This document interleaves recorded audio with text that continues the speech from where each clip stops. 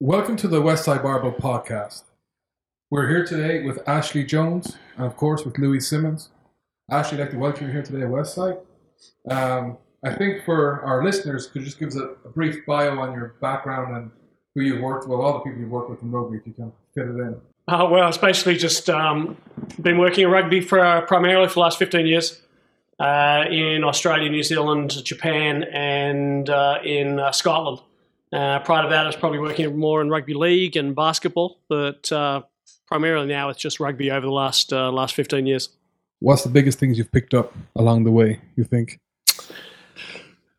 I think the biggest things I picked up was when I first opened Powerlifting USA back in the mid-'80s, before I was even a professional coach. And that's when I first got my experience of the writings of you, Louis, and it was probably another 10 years before I could actually put it into practice with a professional rugby league team back then. And I think a lot of people have sort of based a lot of their programs on the successful principles of Westside. But I think they, as Woody Harrelson once said, I think they listen but don't hear. And I think that's the biggest problem with people trying to use the Westside principles and all the information they get from everyone. They want to hear something different than what's actually being said. How did you get into strength conditioning? I was a junior rugby player. I think I matured early and had some success at age group status because primarily I was probably bigger than most kids, probably dumber than most kids, and wasn't afraid to put my head in dark places and get it knocked around a wee bit, as you can probably tell.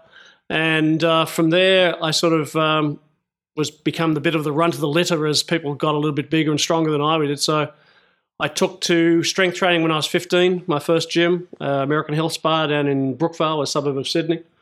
And because I started having shoulder injuries and things like that, I got the shoulders of a black snake, as you can probably tell. They're not the widest, strongest shoulders in the world. And thought the only way that I could be a part of rugby anymore was to go on to the training and the strength side of things. So that basically got me started in the industry, and then wanted to learn more and more, so I decided to go to teachers college, which back in that day was the only way you could actually be associated with sports, was to become a phys ed teacher at high school. And then my first day at the library in 1980, when I first started teachers college, when I went into the journal, opened the Journal of Strength and Conditioning from the NSCA, which was only just 2 years old itself at that stage back in 1980. And after reading the first couple of pages, I was hooked, and that was what I wanted to spend the rest of my life doing. You had mentioned that you cut your teeth earlier with Nautilus. Yes. Yeah. Can you talk a little bit more about that? Yeah, my first job was in 1979. So this year I'm celebrating 40 years in the industry, whether it's fitness or sports. And got funny story because I was starting university and I was training at Nautilus, and that was the new big thing associated with professional sports in Australia in that stage. And the owner came up to me one day and said, "What are you doing for money while you're at uni?" And I thought he was going to start asking me to pay full-time dues, because at that stage I was on student rates. And I said, "Oh no, I don't have a job at all," but I was working part-time jobs in night packing in stores, in grocery stores and things like that. So. And then he said, "Oh, do you want a job?" And so he offered me a job as an instructor, and basically immersed myself in the whole Nautilus culture and the whole Nautilus bulletins and everything Arthur wrote, originally again in Iron Man magazine this time. So between Iron Man magazine, the old Iron Man owned by Peary and Mabel Raider, before it was taken over by John Ballack and turned into softcore porn, and basically Powerlifting USA and your columns, they were my education. I just went to college to get the diploma. But my education was basically those two magazines and training. So it's nice to be able to sort of be involved now and finally meet you face to face. How did you get introduced to Powerlifting USA? There was a news agency down the road from the gym where I started training, and I'd always gone in there and just picked up Ironman. I sort of pestered the owner of the news agency to make sure it was almost air freighted back in those days, so it was there every every month. And then one day they happened to get in Powerlifting USA and started flicking through it. And I think the biggest thing that attracted me was what we were talking about yesterday, was the fact that there was a list of the top 100 or top 50 performers in different classes and things like that. And so straight away I was like, and I guess I was only 15, 16 years of age, and the one thing you want to do is to see how good you are compared to the best. And straight away saying, well, I'm benching this, I'm deadlifting this, I'm squatting this, but shit, I'm a long way away from being anything on that list, and that gave me the motivation to keep training hard. Even Powerlifting USA gave me great motivation. It used to be Powerlifting News before that, Dan DeWitt, and then Powerlifting USA came out. Like we're talking about, I mean, it wasn't like today with the social media. You waited a year to see your class, and it was a big deal to see where you were. Exactly. And you trained your ass off to be as high as you could. And if you got a picture in that magazine, it was like, oh my God, it was tremendous. It gave you enough inspiration to train for another year. Yeah, exactly right. I mean, and I was never going to be anything in powerlifting because I'm as weak as a kitten, and that's probably doing a kitten a disservice. But just to be able to read the articles and to get the information firsthand and saying, well, let's try this for a wee while and see what works. And I think, obviously, being a wee bit older, back in those days, you sort of stuck at things for as long as it took to find out if it worked or not. Mm-hmm. Now, you sort of people become sort of jump from one program to another program, and this one didn't work for 2 weeks. I'm going to try this one. I'll try Westside, but I don't really know what it's really about. And next week I'll try 5-3-1, and next week I'll try some sort of block system or look at something else. So I think just stick with something for a period of time to actually know if it works or not. Yeah, you got to stick with it. I mean, actually, I think our claim to fame, we had programs that actually worked, and when we broke so many world records, we can prove it. And, we've always improved. As you notice, things changed. Yeah. The percentages has changed and the workloads changed. And, of course, we've always come up with new exercises. And Tom realized when he came here, to stimulate a gym, you have to have a new person, a new exercise, or a new method. Mm-hmm. And that's what will keep a gym going and making progress. Right. That in competitions at the gym. I think, yeah, when you look at the old Bulgarian lifting system where you had 3 or 4 guys in the one weight class and they could all be world champion. And then 4 weeks prior to selection, they'd just basically go at it head to head on the platform. And they might have lost 1 or 2 in the battles, but whoever they took, they knew they were going to win the world championship with them. Mm-hmm. That's exactly right. It's all competition. Yeah, that's what. Yep, you're definitely right. Everything rises to the top. Yep. Talent will rise just like anything else. So I was always excited to. I'd be counting down the months, so the days of the month until the next copies of either both those magazines came out, so I could actually see what the people were doing next. Mm-hmm. That was pretty exciting days. Yeah. For rugby, from when you started to where you're at now, how did you organize your training and how did it evolve through your years of experience? Tell you the truth, there's still a lot of things I would have done back 15 years ago that I'm still doing because it works. I mean, you don't get rid of shit because it don't work. Man. You concentrate on pulling out the good things, and I think one thing that teaching gave me was communication and organization, and anything else I can learn. I can call someone up. I can read something to give me some other information, but organization, and I think it's more or less it's getting normal people to do not normal things. Abnormal. And I mean, no one wants to be normal. That's right. But most of these people are just normal people. So, I mean, it takes a special kind of crazy to do crazy things. Mm. And I think you said yesterday, or someone else said, was desperate people do desperate things. Mm. So to be the best, you've got to basically experiment. And I've tried to experiment as much as possible on myself with every program before I give it to the players I'll be working with. And obviously I've undergone a lot of training over the years, and I think it's important for strength and conditioning coaches, young strength and conditioning coaches, to basically spend some time under the bar and see what works. I mean, if you don't train, you don't know.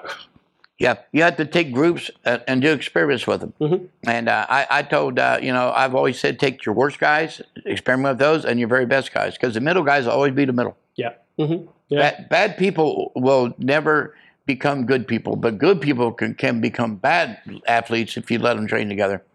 Yeah, that's pretty true. It happens very fast, and that's why you just have to weed them out and not have any.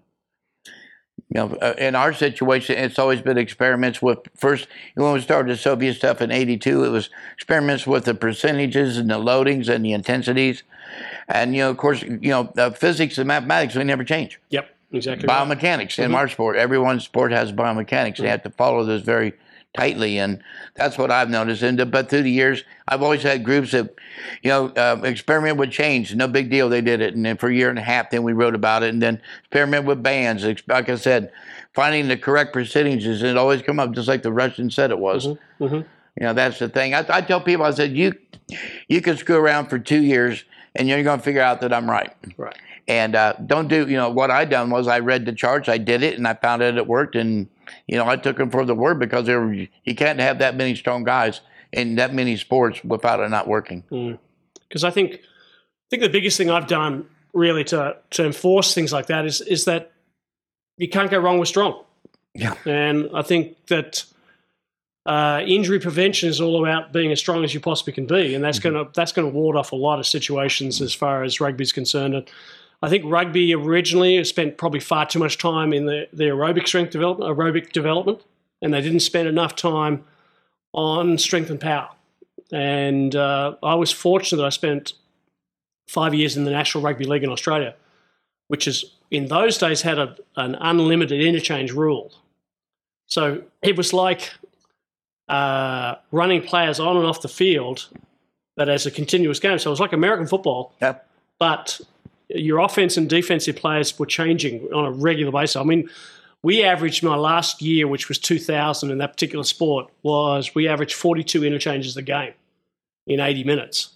So sometimes you didn't even need to have a player go longer than 45 seconds on the field before you replaced him.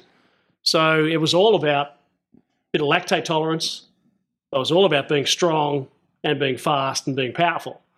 And when I came out of that system and then moved across into rugby in 2003, they already had a massive aerobic development, this particular team.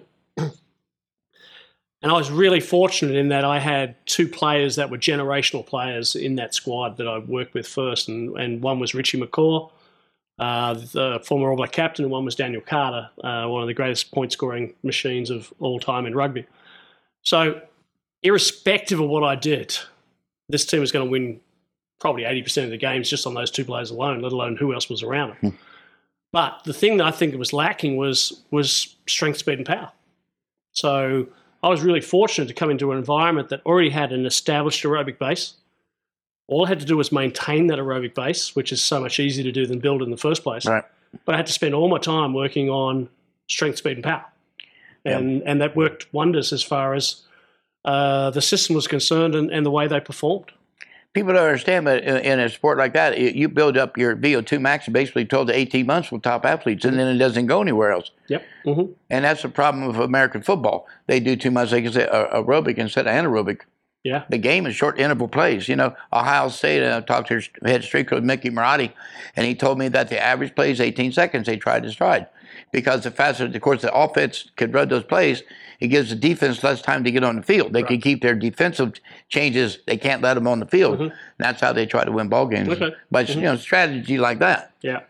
Which requires, obviously, a level of conditioning, but it has to be so much more explosive and powerful. And I think I arrived at the right time with the slight rule changes in rugby at the time. I mean, most programs in a particular sport, you can probably maintain them for a period of time unless you have a significant rule change.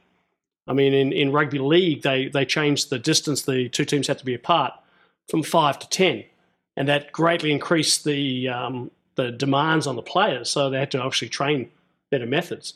Rugby has now certain rule changes. You have to tackle now around nipple height. You can't go above nipple height anymore. That's to minimise the risk of a concussion taking place. So again, there's more of an upper body wrestle, I think, will introduce itself into rugby. So we have to change over the emphasis and sort of integrate more of that standing wrestling than on the ground wrestling. So it's a lot more upper body lactate endurance sort of capacities that we have to look at now as far as training is concerned. But the elements that start everything is definition of strength.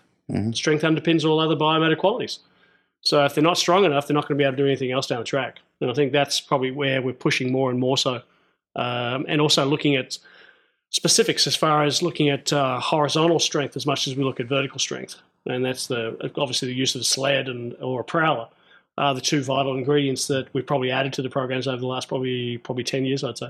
Yeah, I tell people a prowler, a sled, and a wheelbarrow. Yeah. You cannot beat them. If you want to kick someone's butt, Yeah. you cannot beat them. Yeah, because I think strongman is going to come more and more into play too. Probably. I think rugby is tailor-made to strongman type training because it's more of that. It's not that, like obviously Westside was originally developed for powerlifting. Strongman has that semi-endurance capacity within that. Yep. So a blend of the both has got to be a much better environment for a team sport athlete like rugby. I know Danny DiPasquale of the Melbourne Storm, he was talking to us, and we recommended he get wrestlers. So in the off-season, he had wrestlers work with him. He said he had a couple of injuries, but during the season, injury rate went way down, way down.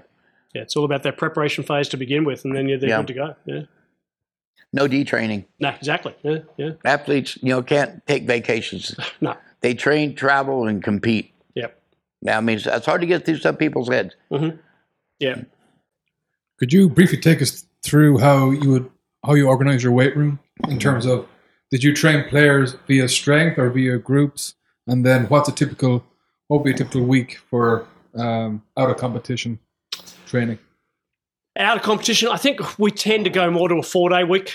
But I also believe that some players don't need a 4-day week. They believe they could get by on a split program, a full body program 3 days a week. Again, depending, it's all about needs-based as far as I'm concerned. And I try and group players, particularly in the off-season, primarily on needs demands. So whether it's going to be a maximal strength group, more of a size orientation group that they need to top up a wee bit on their upper body mass, particularly. A lower body mass, I'm not concerned about. I'm more concerned about strength and power in the lower body. More a metabolic type group for the overfat player coming in, which will be more circuit based in general, and more an explosive type group. So there could be probably 4 subgroups, and it's more needs, it's not position. So I don't care if it's like a winger or basically a wide receiver in American football. If they're carrying a little bit of extra padding, and it's not preferential padding, they'll go into a metabolic group for a wee while. And no one wants to be in a metabolic group because they're going to get their ass kicked 5 days a week with circuits and some higher rep work and other activities. They're going to be on the prowler a hell of a lot more as far as a conditioning tool rather than a pure power tool. But and that will probably stay fairly solid for the full 4 to 6 week of our off-season program. One of our biggest problem is getting an extended period of time which we can devote primarily to physical preparation, because it's just the integration of skills, the integration of aerobic conditioning top-up, the speed training elements. I would say the 4-day – I used to do a 5-day work week in off-season originally, but this competition was a lot shorter back in those days, and it wasn't split. There was a period of time that we just went straight through 16 weeks straight and basically were done and dusted in 4 months. But now there's which I think will change again shortly because the change in the seasons, but there has been a break for the international window in June of each year, so the season will go into a bit of hiatus while the internationals are on. They'll come back and finish off the season, so they don't necessarily have to start red hot. They can actually build the fitness which is specific to the game as they're going through, so they don't need to come into the season more or less primed or even to the extent where they're overreached. And the first couple of weeks you taper and then come back into it. But I think they can gradually build. So And a lot of that, particularly that period of time which is dedicated to preparation, you have none of your best players there anyway because they're off with the international team in their November, and then they get their break over December. So you don't have your best players to do your best work with. Mm-hmm. So you're really developing the next generation of players in that program over that period of time. When you do your circuit training, how often do you change the sequence of exercises? You don't change them fairly often? Probably often, yeah. Yeah, probably every week. I Yeah. think that's a mistake. A lot of people do circuits, they do the very same sequence all the time, and it should be changed. And also rest periods, changing the rest periods. Yeah, I took a lot of, probably Istvan Dvorak's original circuits, probably Alwyn Cosgrove's original circuits and then looked at repackaging them. And I guess the Beastly circuit came out of that, which was, that were probably our go-to is the Beastly, where you do 6 exercises, 6 reps, 6 sets through, and a blast of cardiovascular work at the end of each 6 exercise circuit. So they'll probably do, probably the most popular one that we've used a lot of was deadlift from the floor into hang clean, into push press, into front squat, into bent over row, into Romanian deadlift. And then jump on either a rowing machine and row 250 metres as fast as you possibly can, or jump on a ski erg and do 250 metres, or jump on what else would you? A skipping rope or a prowler or whatever, and do that for a certain period of time, and then go straight back into the circuit again. But you do that at the end? Yeah, at the end of the session. Yeah, absolutely. Yeah. Okay. Yeah.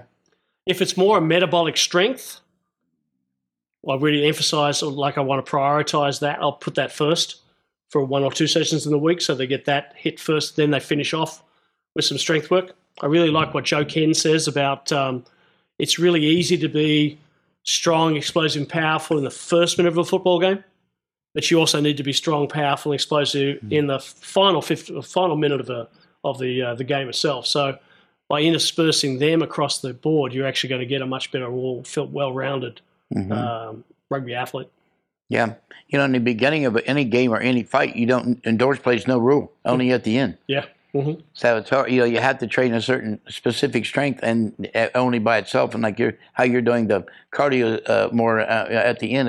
That's very good. I think it's also looking at.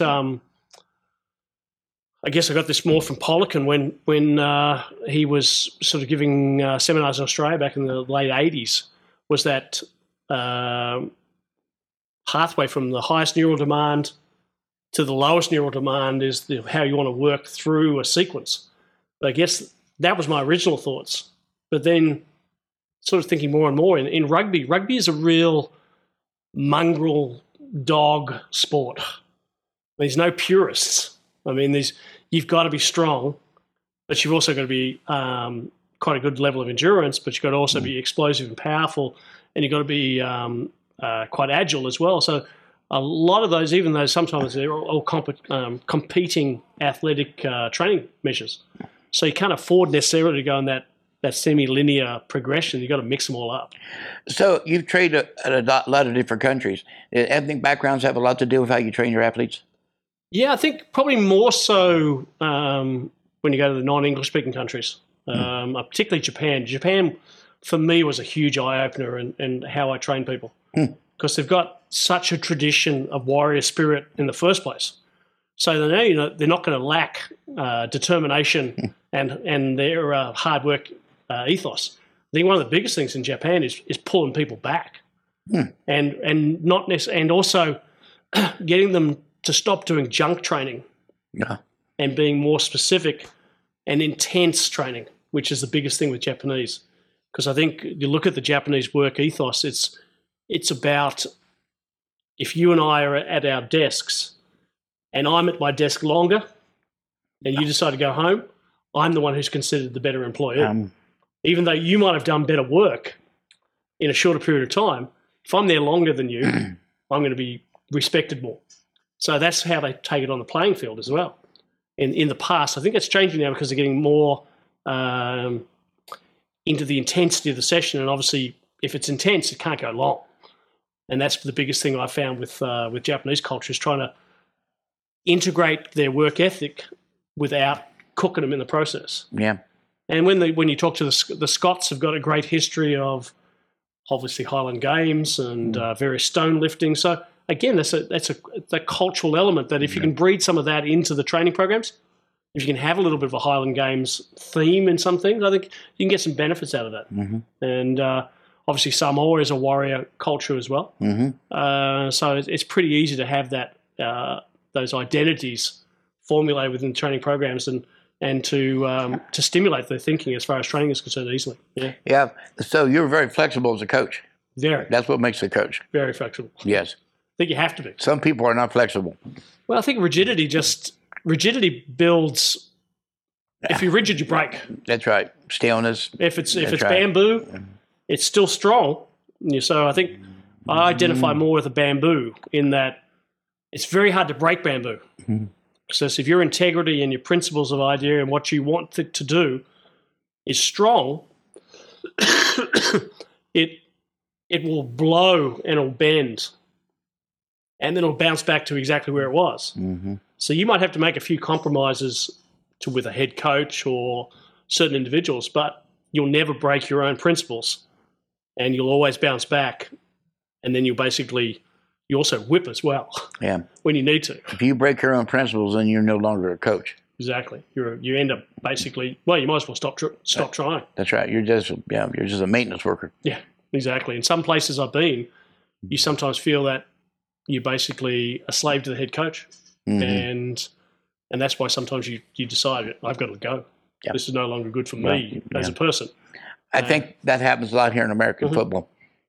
Yeah. Yeah. I don't know why head coaches think they would know more about weight training than the weight coach, but that's the way it goes, you know. Yeah. It's a dangerous thing. And they're paying the bills. Yeah. They're doing the hiring and the firing. With I've got two questions. The first one is on the different cultures you've experienced.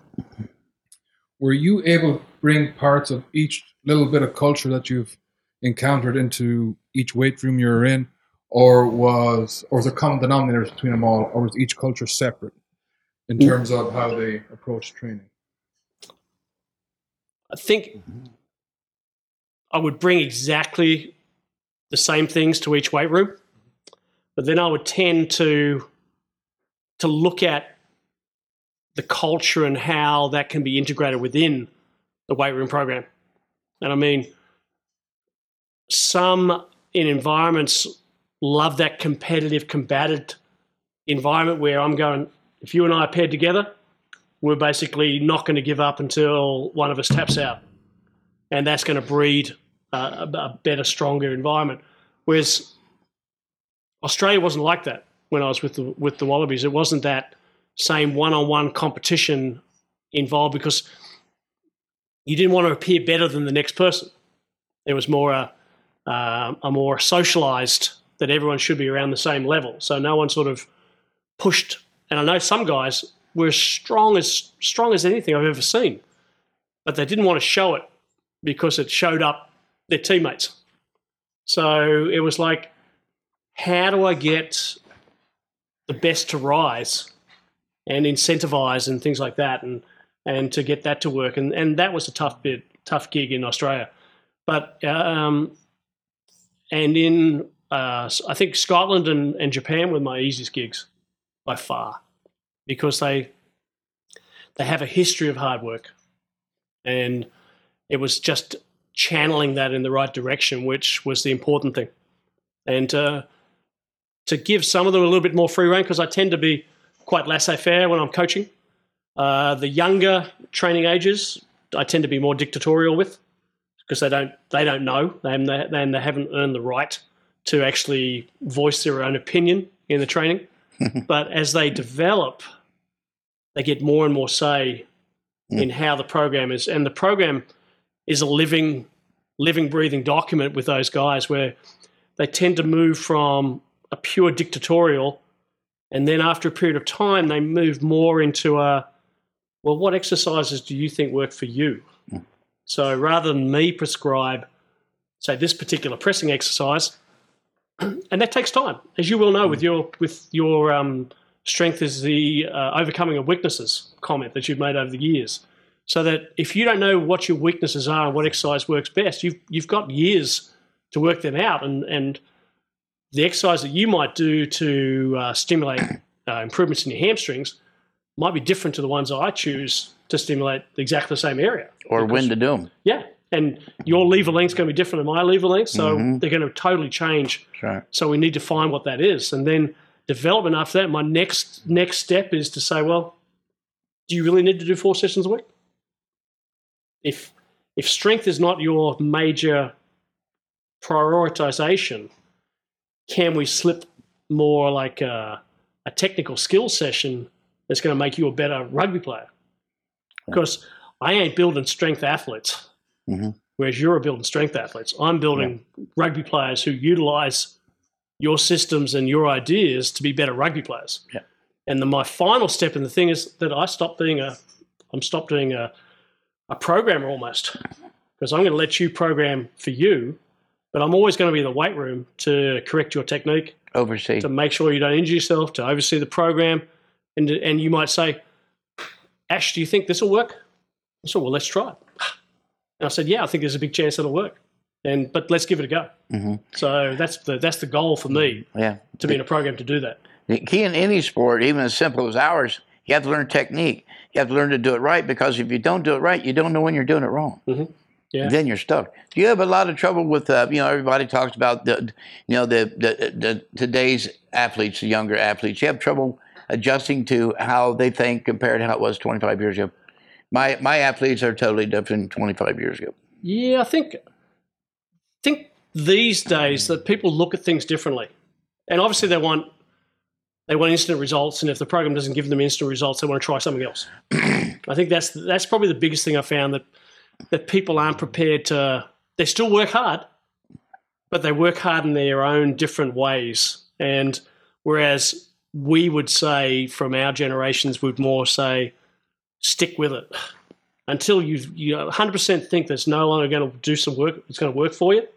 Then maybe change, or change an element within that. Don't change everything. But a lot of these people now will basically throw everything out and then try and do something else rather than persevere with the one program for an extended period of time. But I think I made a comment to Tom, and I think you may have been there at the time yesterday, that I read a great quote not long ago, was that for every decade that we age as coaches, we still coach, in particular in rugby, a 23 to 28-year-old person.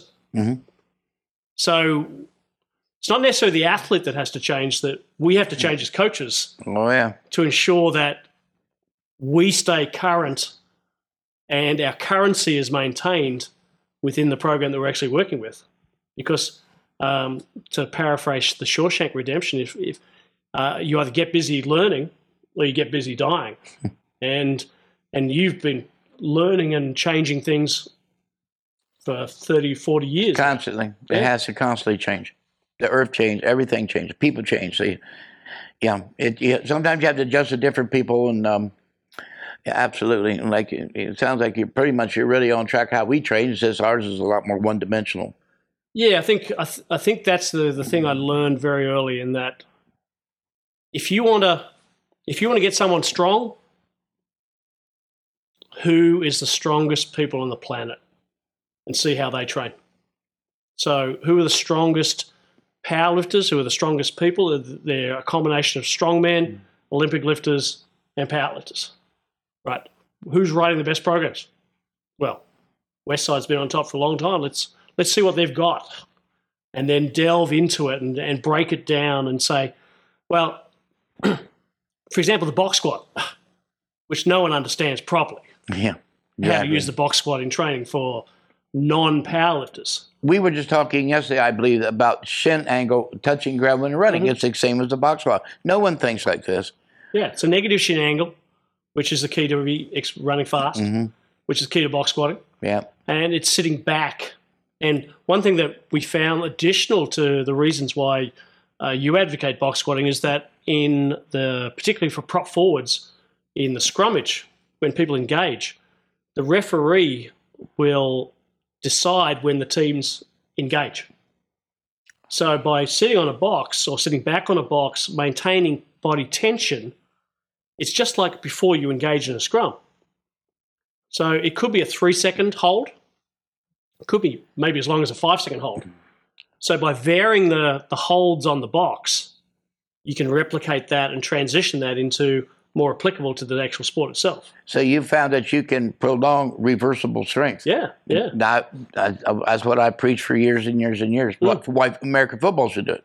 Well, I mean, obviously the strength reflex starts to diminish the longer the hold is. Of course. But then you've got that explosion off the box, and the angle which you're projecting is just where you're going to almost engage it. Too many people confuse plyometric effort with reversible strength. And that's the problem. They need to really think. I said a long time ago, I could stay down for 8 seconds and get up with 485 pounds of bar weight and 375 pound of band in 0.6 meters per second. Dave Tate was much faster than me, but he was much more explosive, larger. And you sit on a box, you have deformation. When you're on the ground, you have only deformation of your feet. But when you sit on a box, you have deformation of your hamstring, glutes, and hips. And no one even considers that. That's why the greatest squatters are box squatters, and they squat wide. Yeah. So by integrating all those, and then say, right, okay, in the program, strength training for rugby is easy. Strength and conditioning for rugby is bigger, stronger, faster. I mean, so you want to go to the people who make people the strongest, the fastest, and I would say I wouldn't say the biggest anymore, it'd be the fittest. Big and strong, strong and strong. Yeah, and then obviously they all interact with each other. And it's then, as Tom just asked, how do you integrate them into a system? It's like them with skills on top of it as well. So we'll often go from speed into the gym. So the speed will act as a primer for the gym, and obviously we want to try and hit speed when we're most recovered. So speed on a Monday morning in the off season when we've had the weekend off, and then we usually have a Wednesday off, and then we hit the speed again on Thursday. So we have that completely rested state. And I think the biggest issue still we face in rugby is about recovery. How to recover the best, because again, the ability to train is governed by the ability to recover. And if you're not recovering, you can't express strength, you can't develop strength if you're not fully recovered to go again. I think LeBron James, he's finally had an injury after all these years, but I've heard that he spends close to $500,000 on restoration methods in a year. Wow. Same with James Harrison. Yeah. Spend $1,000 a day at least. Yeah. Wow. I mean, those are two phenomenal athletes. LeBron will probably get down as the greatest basketball player ever lived. Many would say, including me, but it's unbelievable. So then you just integrate them all and just see what works and constantly tinker and change and make sure you stay on top. And, we were saying the other day, because too many coaches and people, it does, like my friend Sakari said, it does no good to be strong in the wrong exercise. Yeah. You have to look, like you said, what you lack and work on what you lack. Well, I think the other thing, because I've had players that, particularly in one program where the best was squatting 273 kilos in rugby, which is a pretty acceptable squat in a non-strength sport. But unfortunately, he had the inability to stay in a position in a scrum. So if you add sleds, prowlers to that horizontal displacement, because for me, all sport's tangential. There's components of vertical, there's components of horizontal. And if we combine them in the right orders, we get a great tangential force being developed. So we have to be strong vertically. It's all about ground reaction forces. But we have to be able to channel that into a horizontal component as well. So by use of sleds and prowlers, we get the best mix in all environments, and we can use them either for conditioning elements or we can use them for strength and power elements. It's so funny because overseas sleds, they've been using sleds since, I don't know when, probably 1950, but everyone thinks it's revolutionary. We started doing a lot of sleds, and now you see sleds over in America. I mean, it started right out of our place. And it's just amazing to me that, but more people should do sleds. Exactly. I mean, it's amazing. You cannot beat it. Yeah. It just looks too simple. Yeah. Well, I think that's it. I mean, I've got a big thing on simplicity at the moment. And I think a dear friend of mine from Australia in years gone by said that people complicate the profit because there's actually no money in simplicity. And it's a simple job. It's a simple job. You prove that week in, week out by basically producing record holders, by working damn hard on the simple basics. Mhm. And that eludes a lot of people. Position. Mm-hmm. Ours was all about position, like you said in your scrum. You have to have position. Work on position. People they don't even understand that. Yeah. They don't understand the meaning of it. I got a question on international and club. I've always wanted to know, how do you work with that when you have some cultures like the All Blacks, where the country, that's the big thing, being a New Zealander, but then you've got club duties, and then other cultures, clubs are just as important. How do you work around that as a strength coach, or can you? Yeah, that's the conundrum. Because working in New Zealand, I think is, and I've been on both sides of the coin. I've been an international coach that's been going to see the strength and conditioning coach of the club and saying, we need this player to be a lot stronger through his posterior chain. And if they're on the same page as you are, they will accept that. New Zealand's a lot easier because it's all about making sure that New Zealand is the best rugby team in the world. When you're with a team like Samoa, only in the last tour that we did in November, we had a squad of, say, 30, 31 or 32. We only had 2 island-based players. All the other 29, 30 players lived and played their rugby in Europe or in Australia or New Zealand. So to try and coordinate all those different training programs becomes more a communication issue between the head of strength and conditioning of Samoan rugby and the head of strength and conditioning for Cardiff or Northampton or anywhere else in Europe. So it becomes a lot more difficult. So you're relying on the strength and conditioning coaches that are definitely outside your control to give you a product that you can actually work at an international level. Australia tends to be more similar to that, in that the clubs are focused on achieving success for themselves. And then you only have, what I did when I was with the Australian team was primarily try and run the programs of the franchises at the national level, because you've got them for such a short period of time that you might as well continue the program that they're currently doing. And you might have 5 different programs operating with 5 different franchises, but to try and to add a little bit of value where you can, but to not try and discombobulate the program by changing things. So trying to add a little bit, but trying to maintain the 80% that they're actually currently on. In Scotland, there's only 2 pro teams in Scotland, so it's easy to control that environment, whereas a few players work outside of the Scottish system. But I would say Scotland and New Zealand were probably the 2 easiest environments to get a good linkage between club and country. The other 2 environments were really, really difficult. And it's just trying to cope with that when you're on tour. But easy when you're with the other 2. What was it like? I think everyone would want to know, being a strength coach with the All Blacks. Like, what, before you got there, walking in to your expectations, thinking of, and then the expectations been there. Like, what was that like? Well, I started with Canterbury, and then we moved into the Crusaders before I had the honour of being an All Black. And I mean, in 2002, I think 2003, the All Blacks were actually nicknamed the Red and Black All Blacks because they had so many of the Crusader players in the All Black team. And when you walk into the Crusader locker room at various years gone by, there'd be probably 1 to 15 would have been All Blacks. So I really had an All Black environment. So walking into the All Blacks was basically not, this is going to sound trite, but not such a big deal, because I'd been working with All Blacks for the previous year, 18 months with the Canterbury and the Crusader players. So, but then you get the best of the other franchises. And it just changes your entire attitude to when you play those guys, because they then become brothers. Yeah. And it's such a, I mean, it's probably overstated, but it is a brotherhood. Everyone will basically be a part of a team of teams in that environment. So they might be a Hurricane, or they might be a Highlander or a Blue or a Chief, But when they put a black jersey on, obviously we all become one. Is that one of the very few sports that actually do that? Combine teams?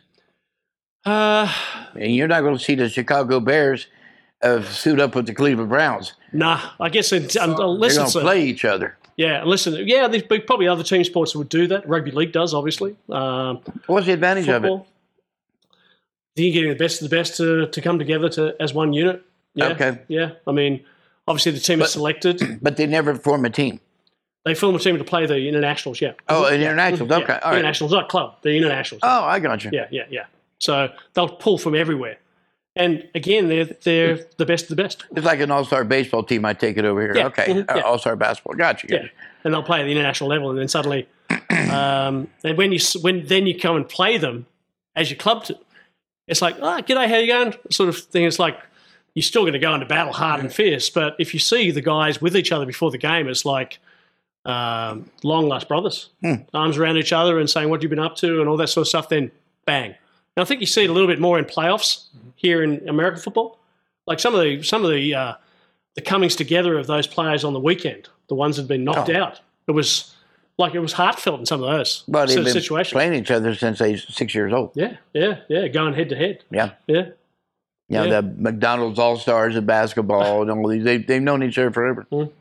Matter of fact, the quarterback had just left, At 8 years old, he was here at Ohio State at a camp, and he said he was going to come to Ohio State and be the quarterback. And he just come and broke all this through 50 passes, 50 touchdowns this year.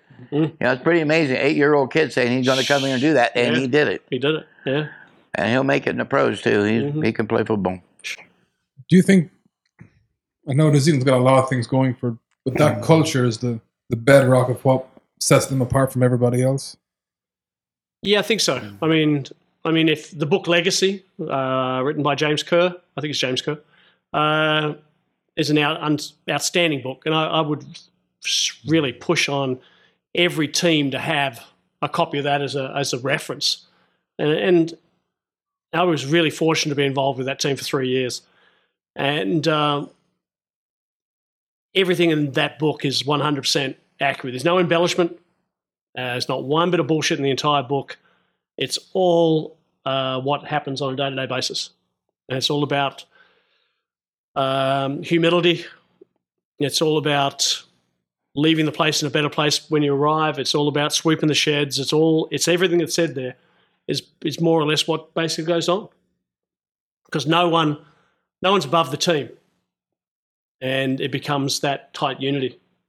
I mean, I've never, unfortunately, yet had the ability to, the chance to actually visit like elite special forces unit and just talk to some of the guys that are like that. And that's what I envisage them to be, is they come from disparate backgrounds, organizations, states, whatever, but they are molded for one particular purpose, is to finish the mission. And that's what that team is. That's what the All Black is, to finish the mission. And the mission is long-term to win the World Cup and hopefully to three-peat this year in 2019. Which is amazing, yeah. Over your time, you must have come across a lot of interns in and out. What do you think is the biggest mistakes interns have made or still do make when they come? Surprisingly, I haven't had that many. I think it's a real modern thing for more and more people to be interns. I mean, I've had the fortunate, I had a really great, it wasn't even called an intern back then, it was called a performance placement. And so it's technically an intern now. And he said that he needed to spend 100 hours with me as part of his degree. And he ended up spending 1,000 hours with me and we're now close personal friends. And he's now head of physical performance for Fiji Rugby Union. So Damien Marsh is his name. One of the most excellent strength and conditioning coaches coming out of the Australian system. So, but I think the ones I have had is they expect to do more than they currently are capable of doing. I was saying to Tom earlier that years ago I had one guy turn up, and on day one he basically looked, and end of the day he come up to me and said, I'll be doing a speed session with a small group of players tomorrow. And I said, you won't be doing a session with anyone tomorrow. You'll be watching and learning, and please ask as many questions. And I think that's the big one. I mean, the ones that I have had, it's like I say, catch me if I've got a spare moment, but make sure you walk around with a notepad and a pen and just jot down your thoughts, your feelings, your questions. And I will give you as much time at the end of the day to try and answer those questions that you ask me. But if you don't have any questions at the end of the day, I'm going to ask you to leave because obviously I can't teach you anything because you know it all. Mm-hmm. And I've had some interns, they get to the end of the first day, their first day of involvement in a professional rugby environment, are saying, what are you going to ask me? What do you got for me? Oh, no, it's all been pretty straightforward. I said, mate, you're going to have to go. Because if you've got no questions and you've never worked in a professional sporting environment before, you've either been to one of the rarest schools that I've ever come across, or you basically think you know a hell of a lot more than you do. So I can't teach you. If that's the attitude you have, I can't teach you. If a person comes here and even fairly familiar with our program, it takes 10 months to figure the program. 10 months. I think then you start to get a basic idea what you should do and why it works. Right. But 10 months. And the biggest thing I've had some interns that even left.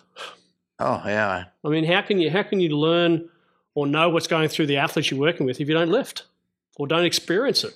That's the problem here with us. I mean, I know they're not on the field. They're supposed to be in rugby. Here, I expect them to lift. Yeah. So you come here. I mean, we got 132-pound girls, squats over 600 pounds. So what do you do with them? A normal person can't. So that's why, it's up for us to select interns. I feel we got to be tough because they got to be able to actually work out, Yeah. That's all. Work out and learn. Like you said, keep your mouth shut, just work out. Because I think it scares me with the number of interns that are applying for positions that, like at Samoa, we had 125 applications for 2 internships. And we had internships offered and from people saying they're 40 years of age that had wanted to get into rugby. They had no rugby experience. So, and they wanted to get a start. I mean, in my day, it was so much easier. No one wanted to be a strength coach when I was 25, 26. And I knew straight away that's what I wanted to be. But now, it seems like every graduate that comes out of a human movement program or a sports science program wants to be a strength coach. Yeah. And wants to work at the highest level, which, that ain't going to happen in a hurry. No. Where do you see the future of strength coaches in rugby going?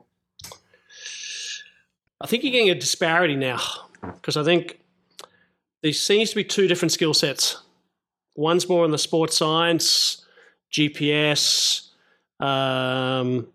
analysis area, and the other's coaching. And very, very few people I've come across over the years, in particularly over the last 5 or 6 years, that have the ability to do both extremely well. I know I'm definitely the coaching side. I don't do the sports science very well at all. But I'm fortunate that programs I've had have had really good sports science people that can break it down and explain it to me, and I can get, okay, right, I get this. Okay, we can do this. People one of the best I've ever seen is Hayden Masters, who's at the Wallabies. I mean, he's one of the brightest coaches who's also great in the sports science area, which is not that they're very, very rare. They're not common. So in that regards, I think there needs to be to that area. But some of the sports scientists think they can coach, and it's a totally different skill set. I'm not going to try and tell a sports scientist how to run his shop. I mean, there's a little bit of stay in your lane type mentality. And theoretical and practical. Yeah, I think so. Yeah. And I think combining a little bit of knowledge about both is great, but you won't be the best at one or the other. I think you have to make a choice. Of course. And a lot of that choice comes down to who you are as a person and what your skills are. In 82, I broke my back a second time during 81. I realized I had to change. I started doing all the W stuff. I knew I lacked something, and a year later I found out what it was. It was science. And I'm a complete moron, but I study enough to learn enough about science and physics to apply it into our sport, and that's what changed everything. Right. Mm-hmm. I knew weights. I mean, anybody can lift weights and knows what curls and benches are, Yeah. but it was applying physics Yeah. and mathematics, and that's what it is. I tell people, all sports are physics, mathematics, and biomechanics. Yep. You put all three together, and that's all there is to it. I think I may have used that quote once or twice. Over Well, the years. good. Yeah, that's what I realized. Yeah. How do you use the data interpreted from sports science? Do you use it as a feedback mechanism to see if everything's going right? Or do you believe this should be something that dictates your training? I don't think it ever should dictate your training, but what I have found really, really well over the last few years is that obviously you want to keep the volume of speed work up for individuals over the course of the year, because dropping too far away from what you're averaging is just as bad as doing a jump and a spike in training. So you can have two injury levels associated with both of them. So I think having live GPS, so at the end of a session, I can look at the sports science can tell me who's done what and who do I need to top up. I think that's been, for me, I think a lot of it becomes like, yep, I knew how much they were going to average, what they're going to run. And I think the other side of the thing is trying to help the team coaches stay on track with intensity levels in the training session. So obviously one of the most important things to do in your weekly preparation in season is to work above game pace for a period of time. So the game becomes easier than the practice. So you have super compensation. Super compensation, yeah. So, but you need to know what you're working at, and that's where the average meters per minute that you're getting on a live GPS is going to be very, very beneficial. If you can feed that into the coach straight away, and in some teams I've been working with, we obviously have headsets on, and we can tell the coach we're at 110 meters per minute. Let's try and maintain that for another 2 or 3 minutes, and then we know when teams, if we have a momentum shift in a game, and the opposition team lifts the tempo, we know that we can go with them. And but we haven't done that, we're going to get left behind. So I think that's a huge benefit. Yeah, your opponent dictates training. Mm-hmm. Yeah, exactly. Just like weights. The bigger the weights, things change. Yeah. Little weights aren't big weights. Yep. And again, your technique with a maximum strength level is not going to be different. So it's going to be, well, hopefully you're going to keep it maintained fairly closely. In our sport, the difference between a good lifter and bad lifter, the good lifter can lift the biggest weights with the best technique. And normally people's technique falls off. Yeah. So you want, in the game situation with us, is to try and maintain that intensity of focus and skills under pressure at high meters per minute, so we transfer it across into a game situation. We're going to basically dominate an opposition. Tom asked you a question about sports science versus actually coaching, and like I've told people all the time, I recommend a lot of books: Super Training, Practice Science Training, all these books. Not one book tells you how to train. Mm-hmm. That had to come out, and that came out of here, right? Because I read those books and applied those and made how you train. I mean, I just basically followed the Russians and the Chinese and the Bulgarians. Yep. Because they all do it. They're similar. The Bulgarians have a lot more maxes based on daily maxes. Yep.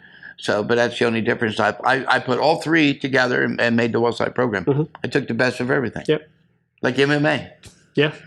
Yeah. Again, it's like training rugby. You go to the best, take the best, pull the best out of it in order to try and be the best on the field. And I think the successful teams obviously start with very good players. Let's give the athlete the credit in the first and foremost. Sure.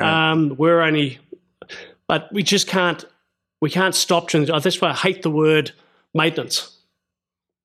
No one maintains. You either get better or you get worse. It's very, very, very difficult to maintain something. So you get the situation where you've been working your ass off all off season, and then suddenly you go into a maintenance mode when you start playing. I mean, those people are going to get weaker, progressively weaker, and increase the risk of injury. Well, the higher athlete you are, the quicker you lose it. Yeah. You got a lot to lose when you're good. You got a little to lose when you're bad. So just keep working on these strengths. Yeah. You got to build your strengths as long as you build your weaknesses at the same time, and make them both up better. I just found by prolonged training, just like almost like in fighting sports, you do it year after year. Somehow you actually do become better. Mm-hmm. You know, you just always get a little bit better just by, just doing the work constantly. Never can't back off of it, though. It's accumulation over time. Yeah, it's accumulation training because years ago, before any kind of gear, and I was national record holder in 1971 in the squat. Mm-hmm. And right after that was zero gear. I went to 3 meets in a year and a half. I broke my squat record every time, so it's top 10 squat every time. But I never broke my box record in the gym. And that was, but I always thought, how did I do that? It had to be just accumulation, not only squatting, but good mornings and back raises and deadlifts. And that's what did it. The accumulation training made me break those records. Yeah. Mm-hmm. And solid mental strength. Mental strength. Mm-hmm. Yeah. One way or the other, I was going to break my record, Yeah. 100%. Yeah. Well, I would just like to thank you. Well, same here. Everything you've done for my career and the athletes that I've helped over the years, because I've taken your principles from a very long time ago and attempted to understand 10%, I hope, of it and put it in the right practice. But thank you and long health and good health to you to keep educating us. Yeah, you too. It sounds like you're doing a pretty good job. I'm trying. And good luck in the future. Thanks very much. Appreciate it. Yeah.